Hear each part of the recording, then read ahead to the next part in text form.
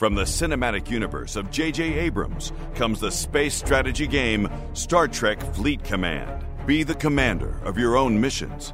Customize your fleet of starships. Assemble a crew of new and familiar faces. Choose your weapons to prepare and lead your crew in epic battles. Every moment counts in these real-time battles. Boldly go where no one has gone before. Star Trek Fleet Command. Download free today on the App Store or Google Play.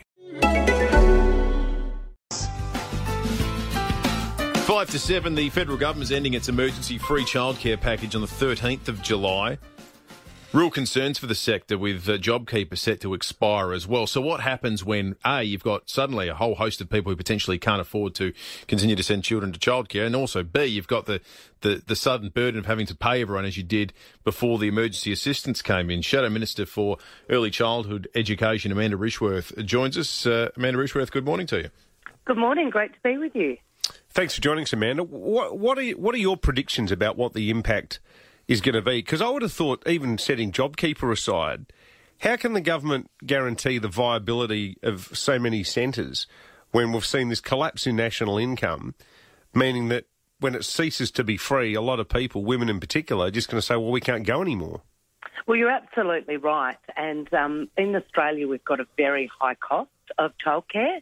And so I am very worried that what we're going to see is a whole lot of children have to be withdrawn from early education and care because families just simply can't afford it. I mean, when you look at underemployment, unemployment, but also people that have just taken a pay cut, there's so many people out there that have agreed with their businesses to take a pay cut to then have this cost of living pressure put back on people. I think it's going to be very worrying for children, very worrying for families, and not great for the sector either.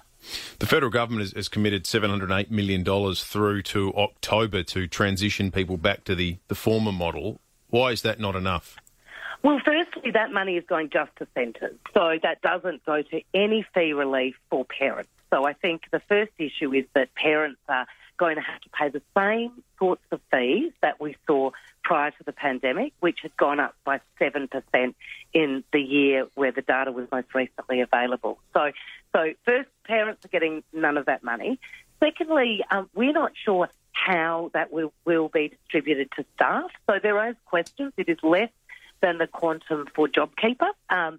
So it is less money to support staff from JobKeeper. And really, it's going to vary from centre to centre about whether or not that will be enough to keep their doors open. But I'm particularly worried about families because families have a significant reduction in often what money is available to them now, and their children shouldn't have to suffer because they actually can't afford to send them to childcare. And in particular, that year before school, I think, is critically important. Yeah, well, it's a sort of an entry to preschool these days for a lot of kids. Do you think that there's going to be a pretty obvious gender divide with what this means for people in the workforce, i.e. for a lot of women, they're just going to go, well, crikey, if I've got to pay full-toed odds for 4 days a week of childcare or 3 days a week of childcare, where 80% of what I earn goes on the fees, what's the point? And I'll just quit.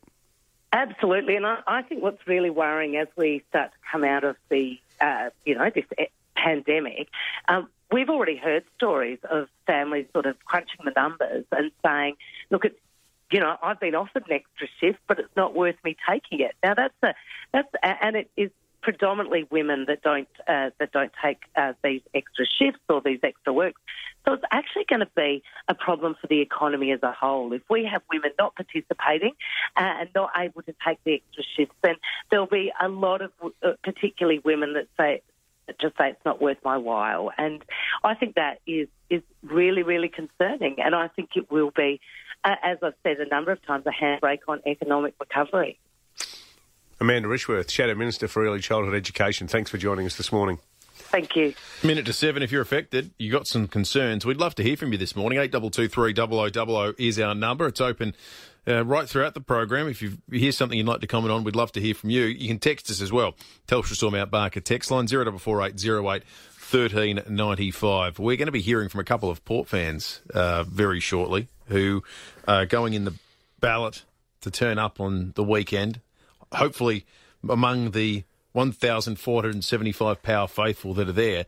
If you too are a Port fan, and this morning you've had to work out, well, who are you putting on your ballot? You're going to apply for 5, you're going to apply for 1, try and increase your odds.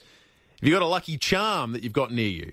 Have you got a sledge that you'd like to have made audible by virtue of the fact that you're one of just the 2,000 odd people there? We want to hear from you. Get calling now, Port fans. It's your home game this weekend, and some of you will be there. 8223 0000. I like a bed that's really firm. I need something a little softer than that. Rest easy. With the Sleep Number 360 smart bed, you can both adjust your comfort with your Sleep Number setting. Can it really help me fall asleep faster? Yes, by gently warming your feet. Okay, but can it help keep us asleep? It senses your movements and automatically adjusts to keep you effortlessly comfortable. Sleep Number, proven quality sleep is life-changing sleep. It's our biggest sale of the year where all beds are on sale. Save 50% on the Sleep Number 360 limited edition smart bed. Only for a limited time. To learn more, go to sleepnumber.com.